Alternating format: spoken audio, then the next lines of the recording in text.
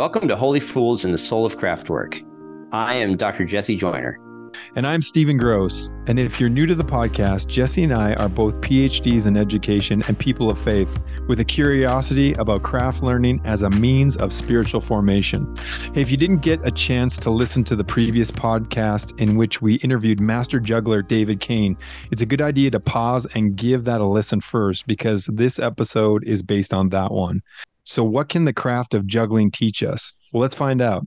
But before we do, Jesse, what were your initial reactions to the interview with David? Yes. So one of my favorite things that he talked about was his work in the hospitals, like children's hospital work, going in and juggling and performing and telling jokes for these kids, some of them in very, chronic pain situations or maybe, end of life situations or early on in a process of sickness. And he spoke about going in and giving them the agency and the option to say yes or no to the visit from the hospital clown. And just how powerful that was, because everybody else that comes into their wards or into their rooms, the kids usually have to say yes to: the doctors, the nurses, the checkups, the procedures. But when the clown comes, the clown can say, "Would you like me to visit today? Yes or no?" And then honoring that answer. I think there's a lot of power in that, in giving agency to the child, and the beauty of the role of the clown being able to offer that as a gift of agency. And I think that's going to lead into where you and I are going to go today about like serving the audience, really. What about you? What's something that jumped out to you?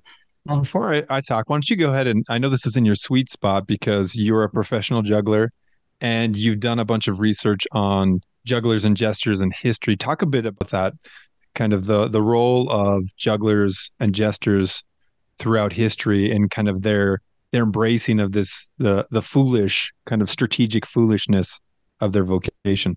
Yeah, it's interesting. I even found in my dissertation research about Christian variety performers that they held a special key that most other jobs and roles in life don't have.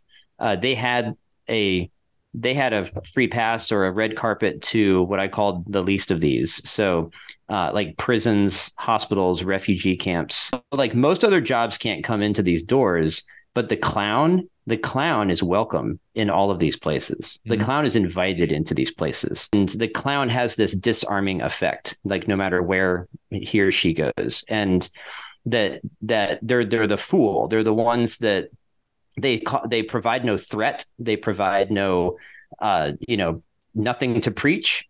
They are there to share joy and laughter and buffoonery, really.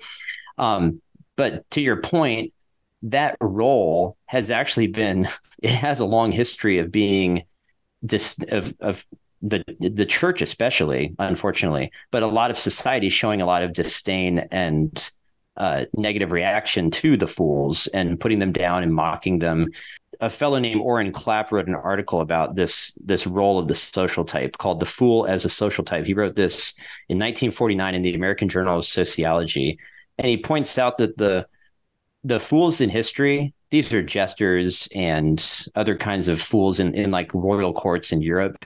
They were the only ones who were given permission to, like, kind of just by society, they were given permission to speak truth to power without getting their head chopped off. Right. So they carry, with their disarming presence, they actually carry a lot of power, if you will, to use their words and their satire and their jokes to put down the king or the queen and to point out maybe where the king is in the wrong. Any other human that did that would get their head sliced off, but the fools could get away with it. And so we can put the reference to that article in the show notes, of course. That's one thing I appreciated about Dave's interview is that he's pretty self-deprecating. That's why we called him the Trojan horse of juggling, but it seems like he embraces kind of that maybe less than lofty image of the juggler, but it's allowed him to get into spaces and places to serve that if ego was the only thing, he wouldn't serve there. And that's one thing that came to me as I was listening to the interview, the idea that if you're credible and you have craft skill and you've honed that craft, it can put you in position to connect with others and serve in places that might be unexpected.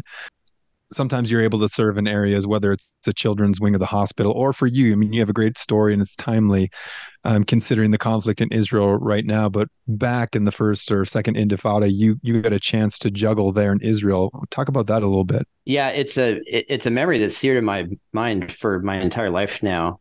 I lived in Israel, studied in Israel for a semester for 3.5 months in the year 2000.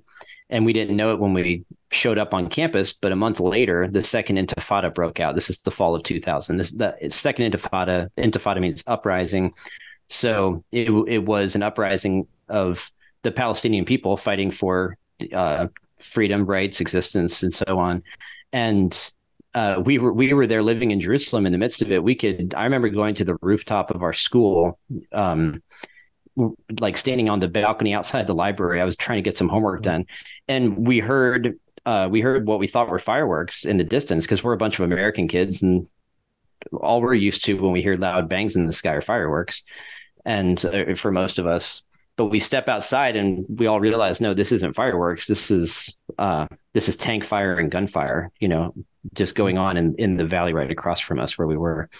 And it was very eye-opening to all of a sudden find myself like in the theater of war all around me happening.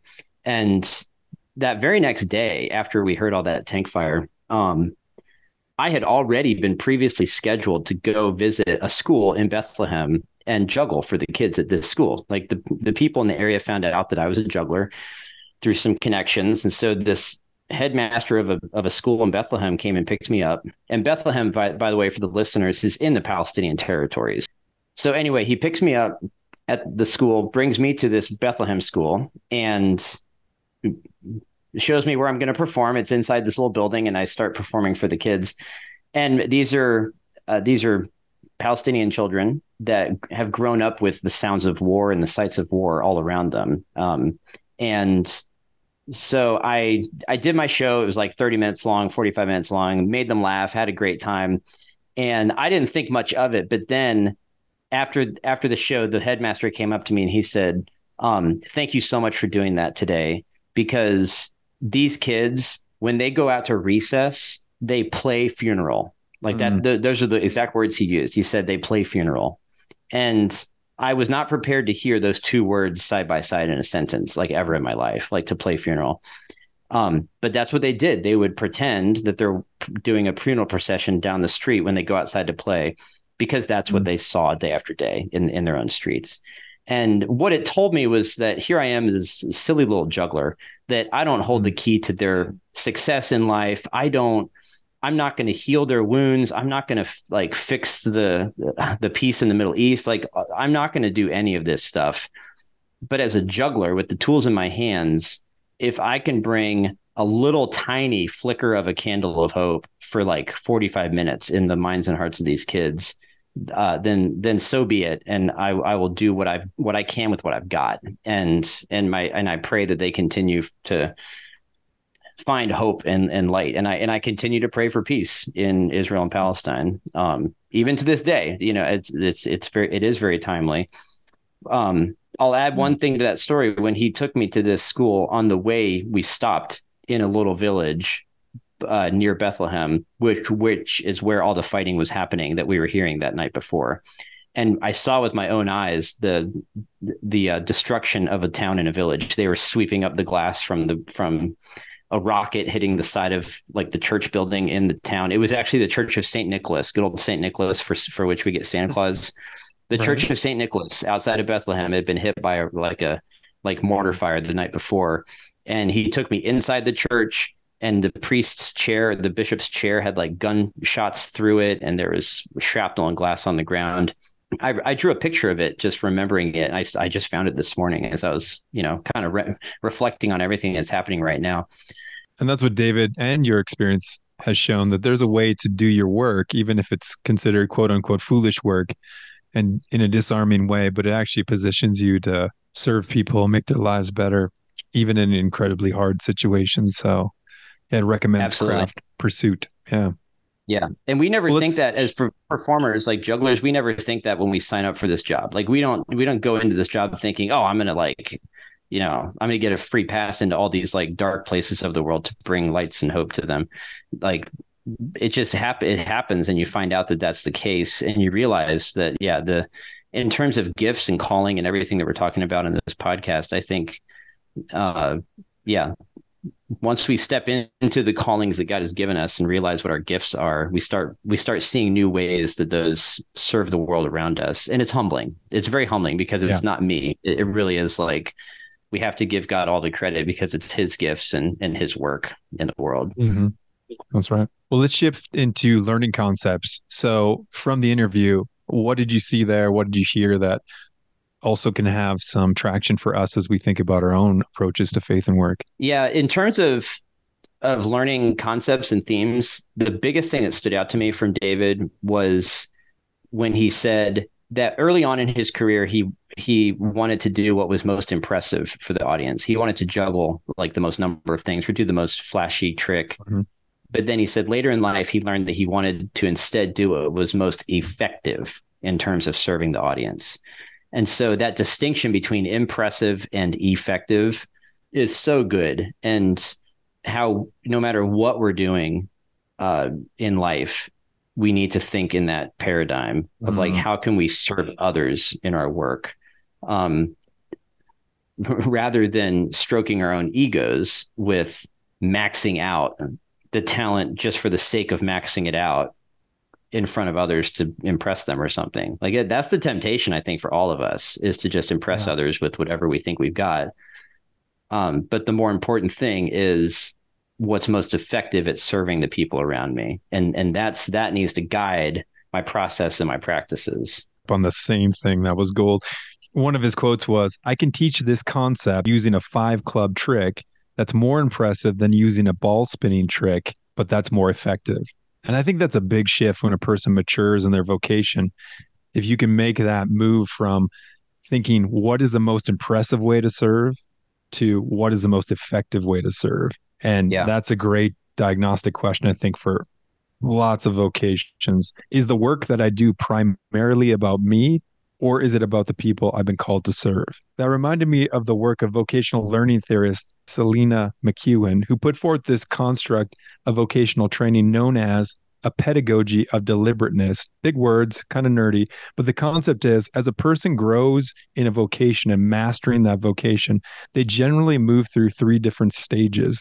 The first stage is task execution.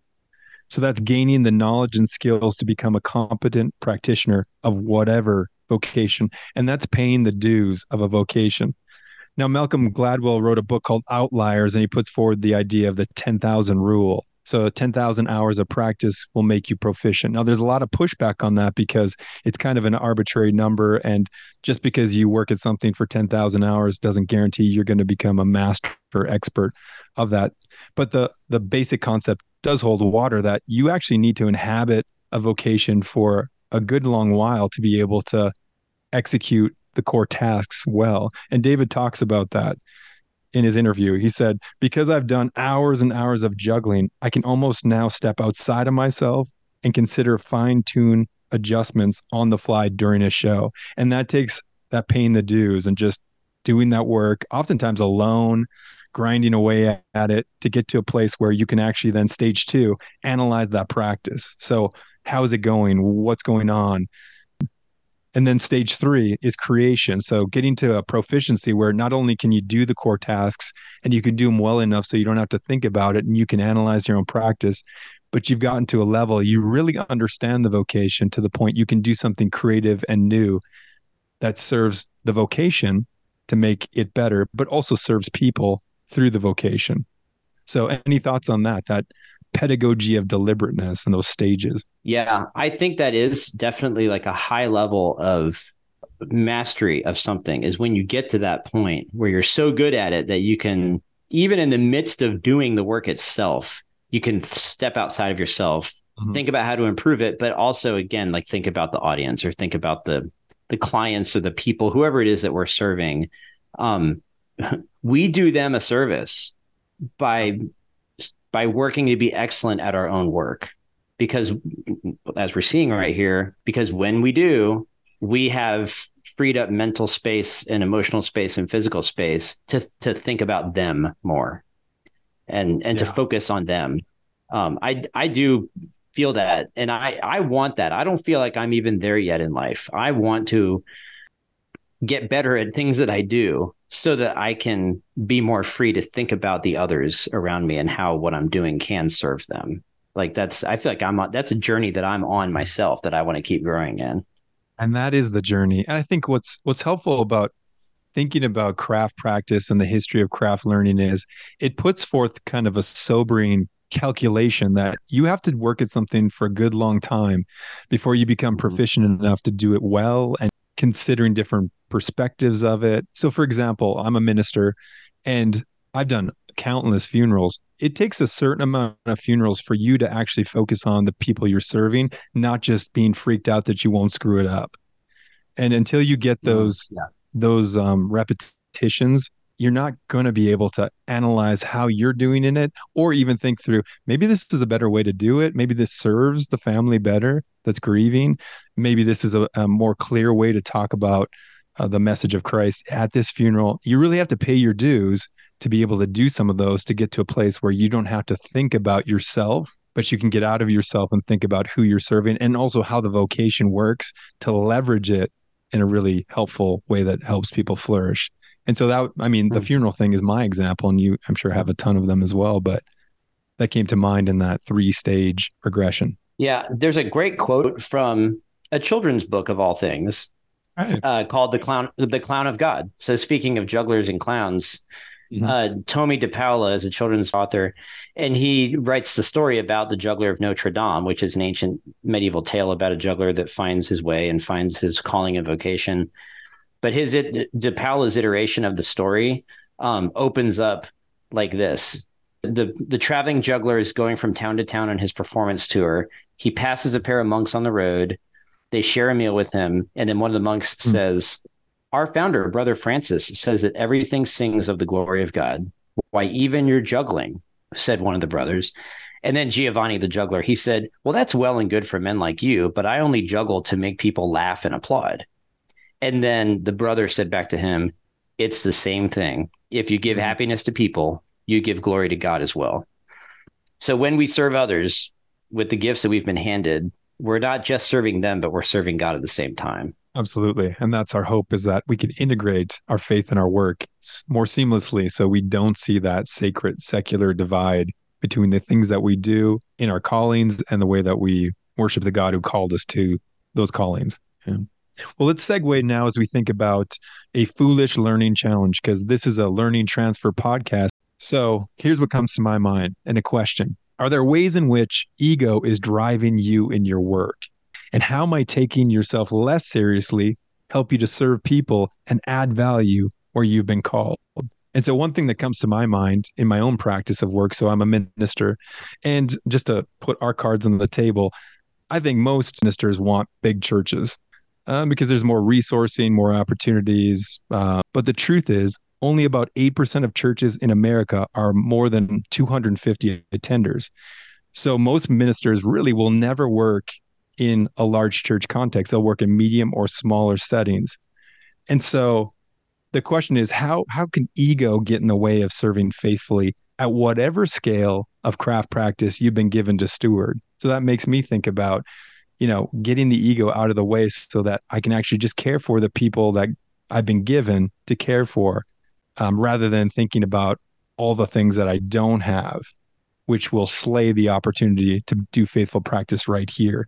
And David offered a good example when he said for years he had obsessed with being in the Guinness Book of World Records. Just that was his thought. And then he finally did get in for a number of records that he had. And he said, you know what? It didn't change my life a bit. And I think that's really a good lesson for us as we think about contentment in our work and faithfulness in our work, and not letting ego get in the way, and just being faithful with that practice. Because then he talked about identity. If you have a solid identity, then whatever scale you're called to at this time, you can do that and enter into it, rather than thinking about everything that's not happening. Because David, he tried and has been so close to being on a bunch of national shows and having his own kids series. And it just, for one reason or another, didn't work out. But yet he continues to faithfully go to the children's hospital every week and work in the ward with the cancer patients. And it's just a good, I think, challenge to us to think. Any thoughts on that, Jesse? Yeah, I think you nailed it on the head with the word identity right there. Because and David said it himself. He said that he'll talk about how he's for so long wanted to be written in the book of the Guinness Book World Records, but he said that didn't mean anything. But he said, but my name is written in another book, and that's the Book of Life. And so that's the identity of those of us who are in the Christian faith. We believe that our name is written in the Book of Life, and that identity alone is what drives our callings. It's not the superfluous achievements, that the human achievements and the trophies that we earn, although our egos want to think that that is what it's all about. So we need to somehow counter that and remember the Book of Life and the prize at the end of winning the race, the well done, good and faithful servant. Like those are the identities, being sons and daughters of God, that give us the grounding we need so that we're not chasing after all of these human achievements. So that's the Foolish Learning Challenge. So whether you work in a church or not, and most of you don't, and that's great, think through that question. Are there ways in which ego is driving me at work, and how might I take myself less seriously, and how can that serve to help other people that I've been called to help and add value to? So next episode of The Holy Fools, we will be interviewing blacksmith Bear Reed and consider what we might learn from the craft of metalworking. That's going to be a great one. Till then, goodbye. This episode of The Soul of Craftwork is brought to you by the Roaring Fork Fellows Program. Are you a 19 through 29-year-old interested in starting well in your career with a strong faith and work foundation? The Roaring Fork Fellows Program is a 9-month internship for young adults located between Aspen and Vail in the Roaring Fork Valley of Colorado. For more information, go to roaringforkfellows.com.